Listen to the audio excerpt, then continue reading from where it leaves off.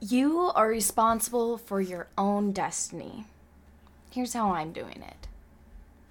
Okay, I know there's going to be a lot of people that could argue with that statement. How could you be responsible for your own destiny when there's so many things outside of your control?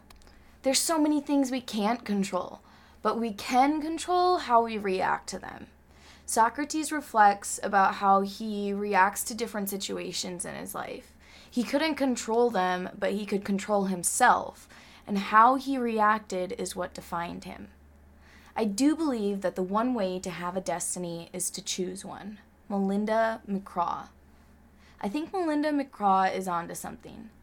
The one way to have a destiny is to choose one.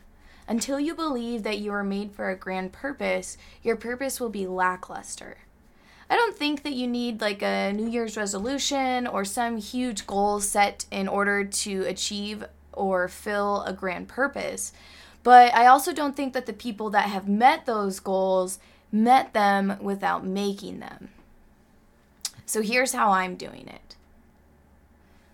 The last year threw loads of excuses my ways. Weddings have been canceled or postponed. Large events are canceled, which means no more bridal shows.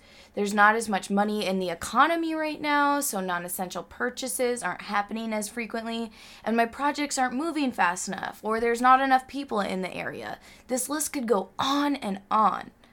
But why would I let those things hold me back? Weddings aren't happening?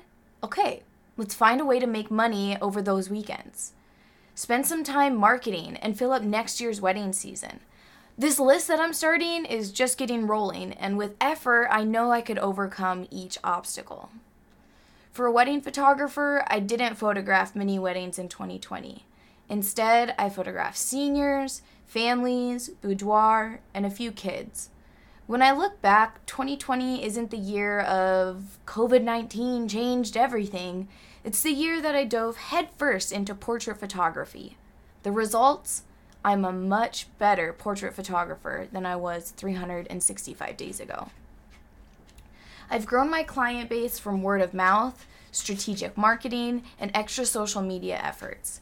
I got here from making mistakes, reading blogs and books, watching YouTube and Skillshare or creative live classes, and listening to other entrepreneurs. Loads of hard work. How not to do it. I used to be terrible at marketing. But if there's anything that I've learned over the past few years, it's that if you're terrible at marketing, it's because you aren't closing any sales. Which is true! Years ago, I was the photographer that was taking photos all the time but not making any sales. And here's my hypothesis why.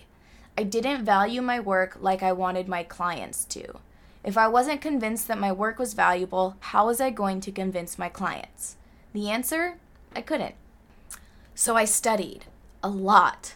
I contracted out a lot, getting hours on hours of experience in the field, and made photography my main focus. I invested in camera gear, and I know I'm not done investing or learning. Now, I provide a service that I wish I could provide for myself. I'm jealous that I don't have a me that I could call up anytime for photos. Well, actually, now I kind of do now that Olivia is getting into photography as well, but that's besides the point. My work speaks for the story of my people, love stories, the coming of age chapter, and community events. I'm proud of my work. I'm confident in its value. I'm confident in my value. You know who else is confident in my value?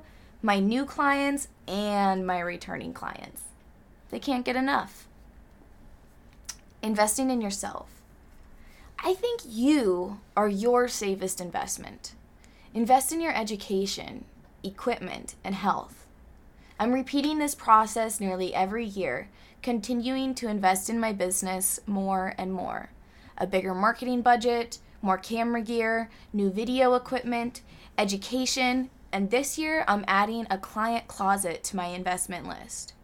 I've already received my first 2 shipments of dresses, and I can't wait to get them to show them all to you. I'll share all the details, the seller information, the dress sizes, and the adjustments to color and shipping time.